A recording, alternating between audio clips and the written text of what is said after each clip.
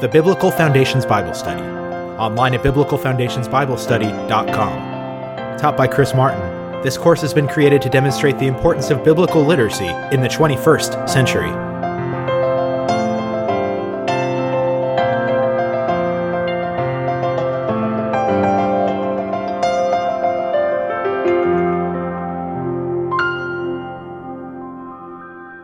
Bible study. Thank you all so much for being here. We're continuing our study in the Gospel of John, and I think you're going to enjoy this morning's lesson. Over the past couple of weeks, we've done John chapter 1, which was an introduction to who is Jesus Christ. And I gave you 8 different points of who he is, and if you missed any of those, you can go back and listen to them online. We then looked at the first witness, who was John the Baptist. We talked about why he was so significant. And then we looked at the first disciples, and I introduced you to John, our author. We looked at Andrew, his brother Peter, and then last week we also looked at Philip and Nathaniel. This morning we're looking at the first miracle, and the miracle is an introduction to what we're going to get over a series of weeks, because John, our writer, picks 7 miracles from the ministry of Christ to prove he is God. And I'm going to show you why each of them demonstrate a different aspect of who God is, therefore who Jesus Christ is. But before we get to that, we have to put it in the context of how culture has dealt with the miracles of Christ for at least the last 300 years in a secular sense. Great little quote from Mark Twain. God created man in his own image, and man, being a gentleman, returned the favor. Twain's point was, so much of the secular world views God through a lens of being purely mortal. So they look at Christ and they say he was just a man, he was not God. After his death, people attributed aspects to him that were exaggerations and fabrications, and the attack on Christ goes back to the 18th century. It's historically called the Historical Jesus Movement. And it was essentially a paradigm that said, we reject all things supernatural, and we're going to limit Jesus down to just his humanity. So it's an alleged scholarship movement, but even though it's not so much in universities, it's more a historical, secular movement. It goes back to people like Thomas Jefferson, who literally took an X-Acto knife and his Bible and cut out everything that was a miracle and threw it away and taped to a piece of paper the historical human things about Christ, such as the Sermon on the Mount, but cutting out anything that was miraculous. So Thomas Jefferson's Bible was really, really short. In today's 21st century, we've got the Jesus Seminar. We've got refutations of that by scholars included in T. Wright. We've got just huge debates where people show up and basically say, I refuse to believe in the miracles of Jesus. I just want to know what his humanity was about. They're welcome to do that, but when you do that with Christ, you're ignoring the evidence that is in Scripture to prove he was more than just 100% human. So as we go through these signs, we're going to stop and we're going to talk about them and what they mean and the evidence of them. And we're going to scratch the skeptic's itch to say, could that really happen? And I'm going to do that this morning as well. But we're going to look at this issue of, did the biblical miracles really happen? I'm going to work through each of them in time. And we're starting this week in John chapter 2 with the scene which is known historically as the wedding feast of Cana. And the wedding feast of Cana we get in verse 1 of chapter 2. It says, on the third day, that's a reference to the chronology that we get starting in chapter 1. A wedding took place in Cana of Galilee. Jesus' mother was there, and Jesus and his disciples were invited to the wedding as well. Let me break this down a little bit for you. Cana of Galilee. Most of us have heard of that because the wedding feast at Cana is even kind of popular in modern secular worlds because of the art that exists on this. But if you look at a biblical map, they'll always tell you where Cana is. It's interesting because there's not uniformity in agreement scholarly on where this is. It's described as north of Nazareth. It's described as west of Capernaum near the Sea of Galilee. And that's generally right. And we know that from the Jewish historical records in the first century, the Roman historical records in the first century. But I think if you go on a tour trip today to where they tell you is Cana, it's not the right place. We know from the early first century historians what it was like topographically, geographically, and we know certain things about it. And I think it is in a place that now is just archaeological ruins. There's no city there. It's called Corbett Cana. It's up on a rise. That's looking at it from kind of down on the floor looking up. And at the time of Christ, that would have been covered with houses and little small businesses. If you go up on top of that ridge and look down, you can see the ruins of the building blocks. And you can see it's kind of elevated several hundred feet. You can actually see that the footprint, the foundation of the houses are still there. You can go there and count the houses and see what the houses looked like. And the houses actually went underground. They had underground storage. They had some underground tunnels. And we know from the underground tunnels they were places of worship after the first century, because there's references to Jesus Christ and their worship references down in those little tunnels underneath this little city. If you go to Galilee today, they will take you to this city, which is 6 miles away. This city, the archaeological record indicates, did not exist in the first century. So it's funny to me that they call this Cana, and they'll even take you to this place, which is called the Wedding Church, and tell you that this is where Christ did his miracle at the wedding. The church was built in the early 20th century. So I'm really confident this is not where the miracle took place. If you're ever in Galilee, save your money, go somewhere else on this day of your trip. This city where they tell you is Cana is really not it. They'll take you to the archaeological ruins. That's a great trip, but the place they tell you is Cana is not really it. All right, back to our story. Jesus' mother was there, and Jesus and his disciple were invited to the wedding as well. John gives us a Reader's Digest version of this miracle. So we don't know whose wedding it was. We don't know who the bride is. We don't know who the groom is.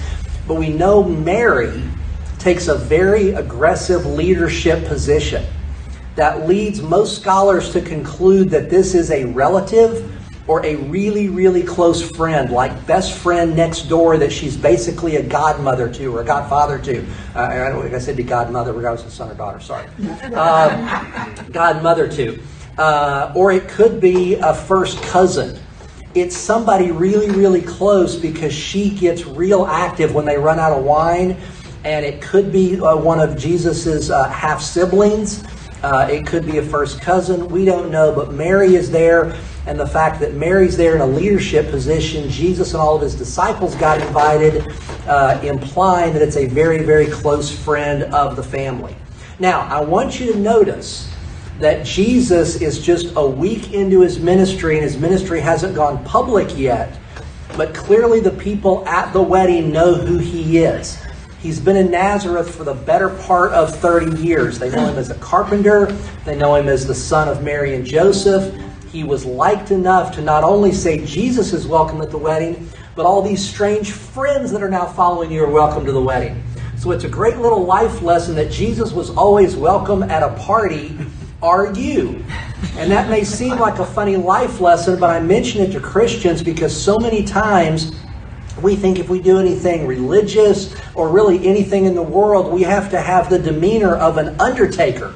And that's not the case. Jesus was always welcome at a party because he was so gregarious. People liked him. They were magnetically drawn to him. And the point for us is if in social environments you want to preach fire and brimstone, you're not going to be very welcome at the parties. It's basically a reflection that Jesus was welcome among sinners because he wasn't offensive. He was warm, he was encouraging, he drew people to him, and it's a great little life lesson for us. Now, let's dig into the situation of why we're here. We get into that in verse 3. When the wine ran out, Jesus' mother told him they don't have any wine. What has this concern of yours to do with me, woman? Jesus asked. My hour is not yet come. Do whatever he tells you, his mother told the servants. There's a whole bunch in there. Let me unpack it for you. It starts with the wine. As the grandson of a Baptist preacher, as the son of a Baptist preacher, I have attended other people's sermons so many times I've lost count, where Baptist preachers, being their anti-alcohol bent, have argued this really isn't wine. Don't think Jesus and his mother were drinking wine, and they'll actually say it was so diluted down, it was the equivalent of grape juice. I'm sorry to the Baptist preachers who believe that. There's no historical evidence of that. Drinking water was actually dangerous to your health because they didn't understand bacteria. They didn't understand boiling water before you drank it. So what they commonly drank was alcohol. Now it's true, it varied in its alcohol content. You wouldn't give a child high alcohol wine, but that's what they drank because it was safer than water. It really was alcoholic wine. Sorry to any Baptists that think otherwise. The wine ran out. Now we think of this as, oh yeah, they were out of wine. They can just run down to Spec's and get some more. Right? That's not the case. There's no Spec's to get. When they ran out of wine, it was a really, really big deal. Their wedding parties would last multiple days, sometimes a week. They would literally party for 2 or 3 or 4 days to celebrate the wedding. It would culminate in the ceremony after several days of eating and drinking and doing all the things they did together. And if the wine ran out, it not only was a cultural indictment on the host, it was a cultural indictment on the groom and the bride, because it was like a curse on the wedding. And it was so significant that a member of the wedding party could sue the host for ruining their wedding. That's how significant it was.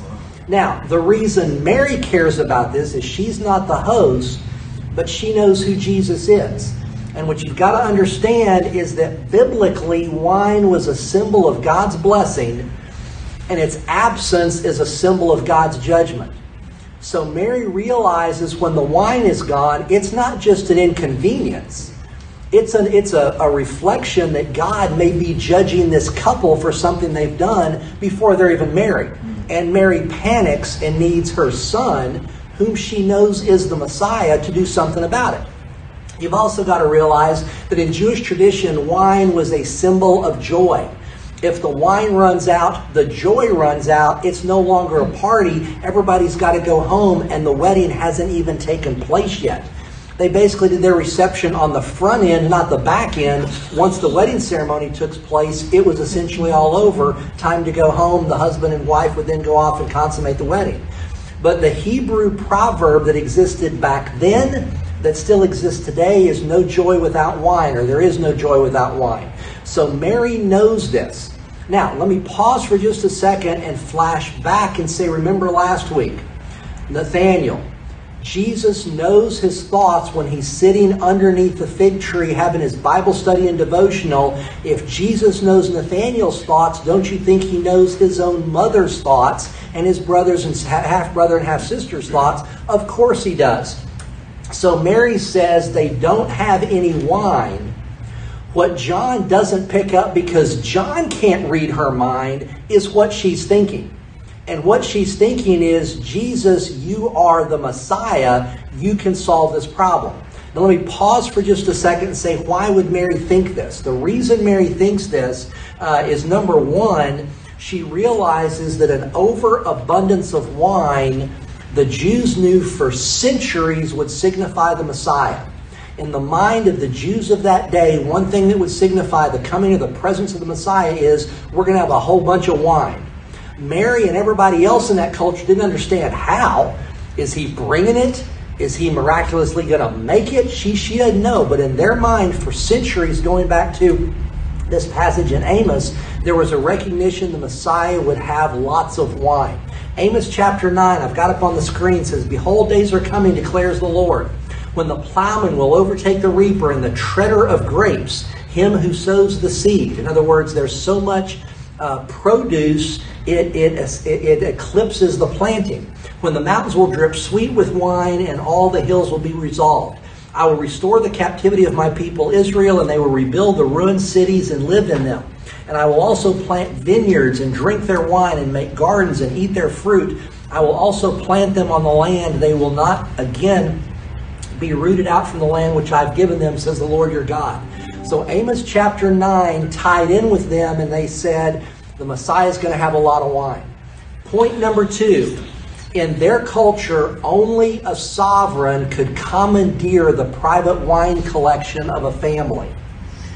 As a neighbor, you might be able to go and ask for wine, but if they don't have any or only have very little, they don't have to give it to you. If you're a sovereign, you can say, I need your wine, or my troops need your wine, and they're obligated religiously, culturally, civically to give them the wine. Mary knows who Jesus is. She doesn't understand who Jesus is, but she knows from when the angel talked to her before the Holy Spirit conceived in her. She knows before the Holy Spirit through an angel talked to Joseph. She knows going from the time the wise men came and proclaimed him as the Messiah. She knows when they had to flee Herod and go to Egypt. She knows from when he was in the temple at the age of 12. And she knows from raising a teenager who never sinned, never talked back, was incredibly wise, taught her Bible, and then who led the family after Joseph died. She knew her son was the Messiah. Now, in her mind, culturally, the Messiah is going to be the king. So when she says they're out of wine, she's basically saying, tell them who you are. Exercise your kingship. Because as soon as they realize you're the king, everybody around here will give their wine because you're the king and you're the Messiah, and the Messiah is going to have a whole lot of wine. That's why Jesus has the reaction he has. Her mind is, I know my son's the Messiah. I think she says he's going to be the king. He just has to proclaim he's the king. The king can get wine. The Messiah is going to have wine. That solves the problem because there's no specs to run down and get it from the nearest wine store. Jesus says in verse 4, what has this concern of yours to do with me, woman? Jesus asked. My hour has not yet come. Now, what I've got described there and highlighted in verse 4 is not really what it says. That's kind of a loose interpretation that makes sense in English, because that's really what he was trying to communicate. The actual Greek phrase describing what he would have said in Hebrew is, what to me and thee. That's a Hebrew idiom, a Hebrew expression that basically says, what do we have in common? Why are you doing this? The other time this exact phrase exists in Scripture, the Gospel of Luke tells us a demon says to Christ, when Christ approaches the man who's inhabited by the demon says, what to me and to thee? So basically what Christ is saying to Mary is two things. Number one, he doesn't use the intimate expression mom. He says woman. It's the same phrase he uses on the cross when he's about to die. What he says when he says woman sounds a little bit harsh to us, but in our culture we would say ma'am or madam. The point is, it's differentiating from this start of his public ministry. He is now singularly devoted to God the Father. She's still his mother, but he's no longer obedient to her as a son because he has a higher calling. It doesn't mean he's disobedient. It means their relationship has changed. So when he refers to her not as mom or mother, but as ma'am or woman, he's recognizing there's a difference in the relationship. And then when she says and is thinking, exercise your kingship, exercise you being the Messiah, he's saying, what to me and thee? He's saying what you want is not what I want right now. What your desires are not my desires right now. In other words, on this issue, mom, woman, we don't have anything in common. Because he's there to teach a point. She's there to meet the need of having a party, avoid going off the rails. So, it's a great little illustration that on the first day of his public ministry, he reframes his relationship with his mother. He still loved her. He still would have gone to see her. He still would have communicated with her. But the nature of the relationship changed because he's now no longer the oldest child taking care of her and the family in light of the death of Joseph, which culturally every firstborn son would have done if the patriarch died. There's a clear reframing of the relationship at this point. Number two, Jesus' point is that the Messiah's glory will be revealed on God's timetable, not any man or woman's timetable. Mary's got a short-term need. She's like, what a perfect time for the Messiah to manifest himself. And Jesus is saying, my time has not yet come. He does not recognize that the hour has come until the last few days of his life, when in the Garden of Gethsemane he prays, Father, my hour has now come. My time has now come. Everything until then is building up to that moment with teaching and preaching and the miracles, but he's basically saying to Mary, no, that's not man's timetable. Notice her reaction. This is fascinating. Verse 5. Do whatever he tells you, his mother told the servants. A number of scholars have pointed to this as the moment of Mary's salvation. The moment when Mary says, he's God. Whatever he says, do it. And they say that's the exact same type of response she gave when the angel appeared to her at conception. It's the same type of response when she would have reacted to Joseph being visited by the angel, as with the Magi who came at Jesus' birth, as with all the things around his birth, as with the time when he was in the temple at the age of 12 or anything else. She now sees he's Messiah. He's now stepping into a public role. She doesn't know what's going to happen, but she basically says, I'm trusting in him. Whatever he says, you do it. So it's reflecting her heart, and not only reflecting her heart, but sharing it to everyone else and saying, you follow him. He's the Messiah. Whatever he says, you do it. It's amazing to me that in Protestant churches, Baptist churches included, we are scared to death to teach and preach Mary because of her veneration in the history of the Christian church, the Catholic Church. Mary was intended to be honored. She was not intended to be venerated. Because biblically, there is more ink on her in the New Testament than any other woman in the New Testament. Biblically, Old and New Testament, there's more ink on her than any other woman in the entire Bible, with one exception, Ruth. Ruth gets more ink, another study for another day, but if Mary gets that much ink, God has intended for us to understand her, to honor her, to learn from her life and her teaching, but it's not to venerate her. And another lesson for another day about what the church has done with Mary and why over the years. I'll get to that later on in the Gospel of John. But the point here is that the Bible calls us to honor her, not venerate her. It's amazing to me in my adult life how few sermons and Bible study lessons I've ever heard on Mary, because most people are scared to death they're going to say something wrong, or they're going to insult somebody that grew up Catholic or that's still Catholic, and so they just say, I'm just not going to talk about Mary. We should. Now, I got to transition a little bit. We've got to talk about the supply. We've got to talk about what's going on here.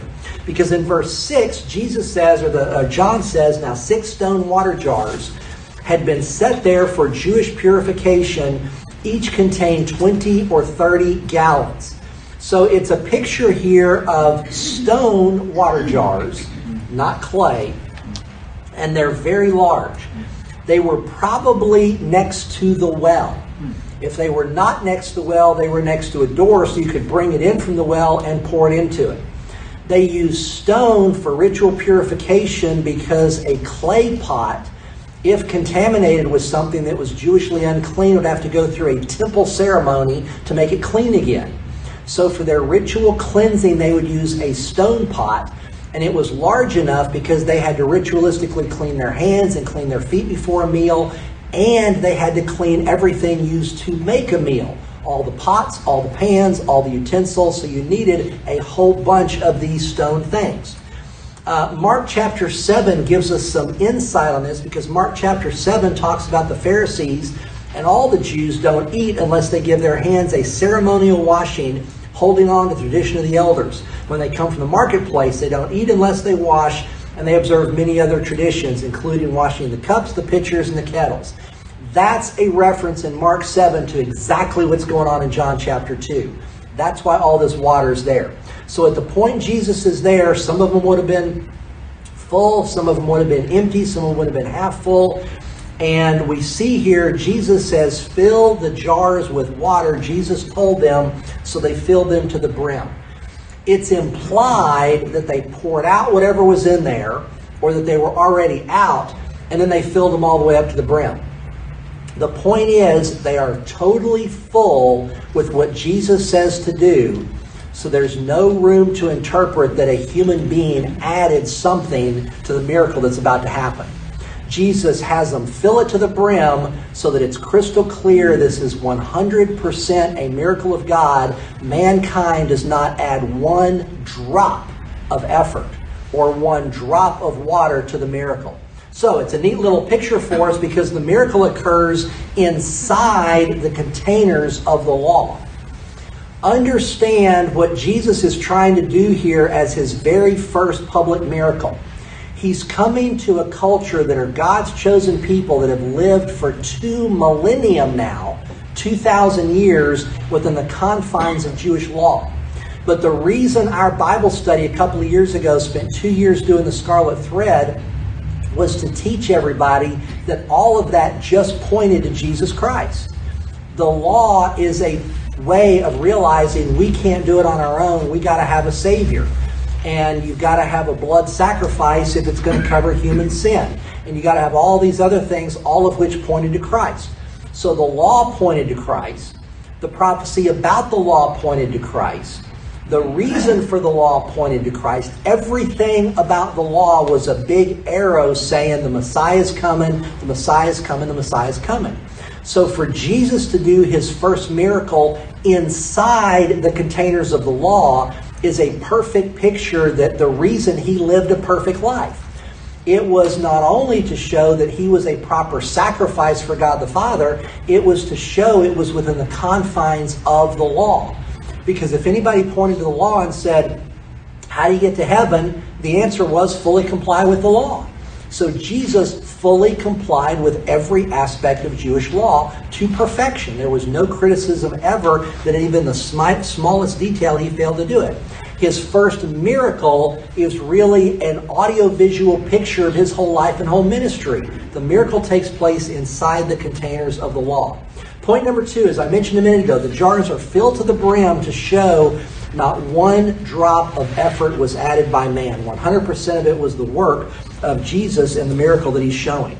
So then he says in verse 8, Jesus says to them, now draw out some and take it to the chief servant, and they did. It's interesting here that they've got almost like a sommelier, almost like a wine steward who is also in charge of the meal, who is also in charge of organizing all the other servants. So when Jesus says take it to the head steward, he's taking it to the person who knows wine the best. You don't give it to the groom, you don't give it to the bride, you don't give it to their parents, you don't give it to your most honored guest. He takes it to the person that knows wine because that's their job. They know from one taste where it's from. They know from one taste how good it is. They know from one taste what the alcohol content is. So Jesus, to verify the miracle, has it sent to the most learned person. Now notice verse 9, because this is also significant. It says in verse 9, when the chief servant tasted the water after it had become wine, he did not know where it came from, though the servants who had drawn the water knew. So the miracle takes place with 6 huge stone pitchers, 20 to 30 gallons each, filled to the brim, in the blink of an eye become fine wine. The servants are there watching, and they see it, and they know what's going on. The learned, educated chief steward, who knew for hours they're about to run out of wine, who has already inventoried the entire house and the wine supply and knows how much they've got. He knows they're out there in a deep panic. He's probably the one that told Mary. And all of a sudden, servants are bringing him fine wine. He has no clue what's going on. There's an audio-visual picture here for us as well. Many times, the educated and the sophisticated don't understand who Jesus is and what he can do. There's a message here of who gets it. The uneducated, unpolitical, unvocationally blessed servants, blue-collar workers, the servants of the party get it. So when Jesus gets the message, it's not the rich, it's not the educated, it's not the politically astute who are invited to the party. It's those who culture would have looked down on, and Jesus said they're the ones who are going to get it first. Now, let me give you some significance of all of this. Because the significance of it is in verse 11, it says, Jesus performed this first sign in Cana of Galilee. Now, first sign, John is saying, this is the first one he did in his entire ministry. For whatever reason, we won't know till we get to heaven, Matthew, Mark, Luke, and John do not cover this miracle. John says this is the first miracle because he's trying to communicate the creator of the universe is who's here. You thought creation was a miracle. You look at the stars, you look at the plants, you look at the mountains and the ocean, and you see, wow, how did all that happen? You also look at the water turned into wine and say, wow, how did that happen? If you're the creator of the universe, it's a piece of cake. If you're not the creator of the universe, it's confounding. It's his first sign that he's God, because the first sign in Genesis chapter 1 was creation. And it was creation so all the angels, all the created beings could see his majesty. Same thing at the start of his ministry. Just like Genesis chapter 1 starts with creation, John chapter 2, which starts his earthly ministry, starts with creation. It's the reason John is the only one that highlights, because he's trying to show he's God. He's not just a man, he is God incarnate. Now notice how the end of this verse ends. It says he displayed his glory, and his disciples believed in him. The display of his glory is taking 6 stone water pots and turning it into the finest wine anybody at that party had ever had. But it says his disciples, that's the 6 people we've already seen in the book of John, believed in him. The inference is no one else did. There's some great application on this. I'll end with a couple of neat application points. Number 1, the miracles of the Bible are eyewitness accounts of the supernatural working of God, intended to vindicate the message and differentiate God's word from every other religious tradition. Now, we're going to talk as we go deeper into the miracles about how we know they occurred, what we know occurred, but what we know from this point forward is that 6 lives were irrevocably changed, and those were his 6 disciples. They never leave him until the crucifixion. They are willing to give up jobs, they're willing to give up family, they're willing to give up friends, and the evidence of the supernatural is normal men and women do not do that if they are sane. If they're crazy, they may. So then the question becomes, do we see evidence of saneness or insanity? I'll tackle that later in John. But the point here is, evidence of the supernatural is someone who's willing to change their life to a radical degree, and they are sane. I'll prove to you in a few weeks that they're totally sane. The point here is they're eyewitness accounts, and that's why John starts with this miracle of creation from John chapter 2. Life lesson number 2.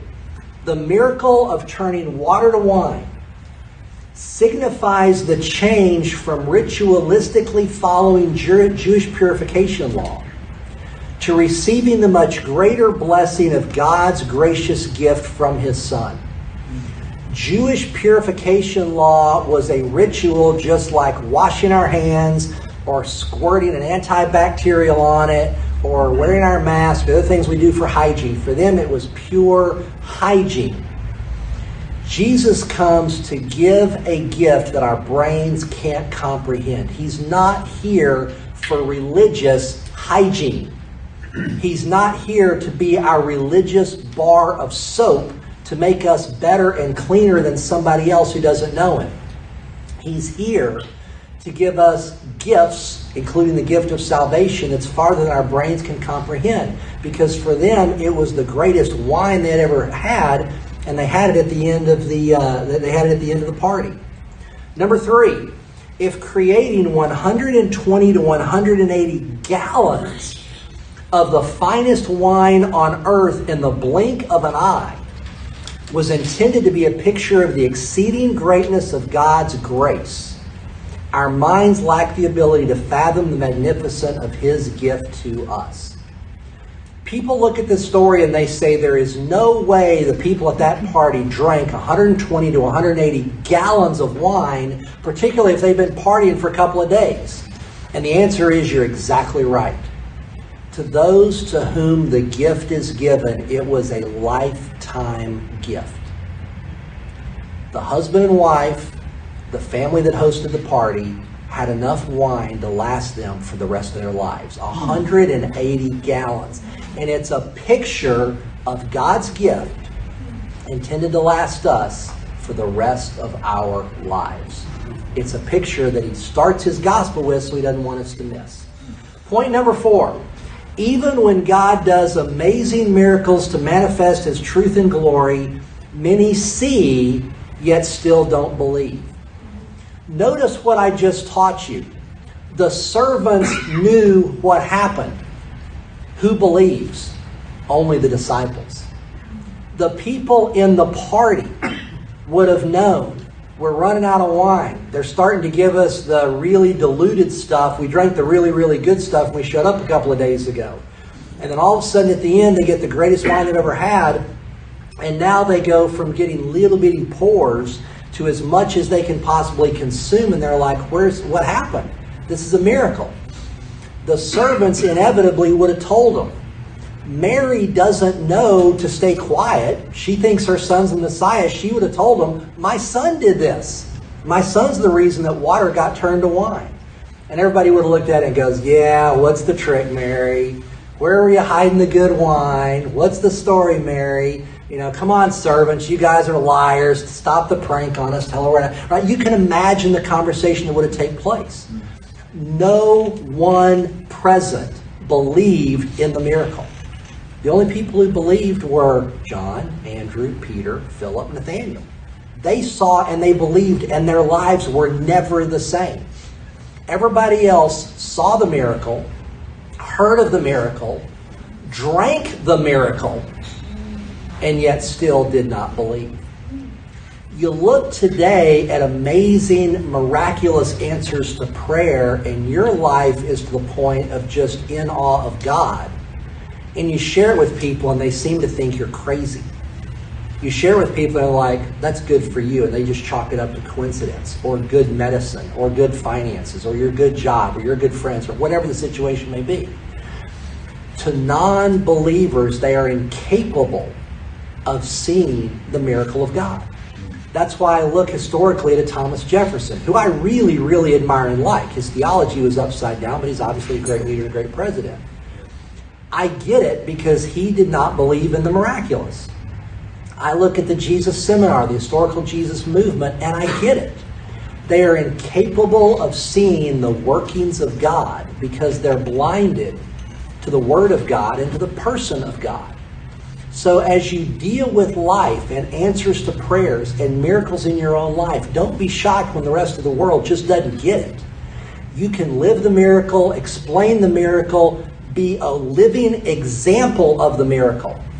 And your best friends and family, if they're not believers in Jesus Christ, aren't going to get it. And that's just the reality of life in a sinful world. Final verse. Reminder for all of us as believers. James chapter 1:7. The same reminder to the disciples that really enjoyed the incredible wine, the best they'd ever drank in their life. Every good and perfect gift is from above. To the rest of the world that doesn't get the belief, doesn't get the miracle, they'll chalk it up to fortuity or coincidence or something like that. But to the believers, they drank the wine, and the disciples, I guarantee you, thanked Jesus and thanked God for the miracle of the wine they got to experience. It's a great little lesson for us. You think this was good? Come back next week. I got more good stuff for you. Was Jesus a revolutionary? We're going to get through most of chapter 2. I'm not sure we're going to get through all of it, but I'm going to try to get through most of chapter 2, at least up through 25. So next week, John chapter 2, verse 25. Let's close in prayer. Gracious Heavenly Father, we thank you for the chance to study this first miracle in Jesus' ministry, this first miracle in the Gospel of John. And we pray that you would use it to give us the life lessons of not only recognizing that you are a God of the supernatural, you're a God that answers prayer, you're a God that loves us, to meet the smallest needs, including our thirst, but a God who deals with miracles that the rest of the world can't appreciate, can't comprehend, can't understand. And we just pray that you would use us to share with them so that through the moving of the Holy Spirit, they might recognize who you are. They might see your miracles, and they might recognize you as their Lord and Savior, just as we've done. Thank you for the opportunity. Thank you for our class. Thank you for those that have joined us remotely today, things that have joined us here in person. We just pray you'd give us all strength, safety, and protection through the weather this week until we can come back together next week, either online or in person. We thank you for the opportunity to teach your word. In Jesus' name we ask all these things. Amen. Thank you all. This has been a presentation of the Biblical Foundations Bible Study, online at biblicalfoundationsbiblestudy.com. All rights reserved.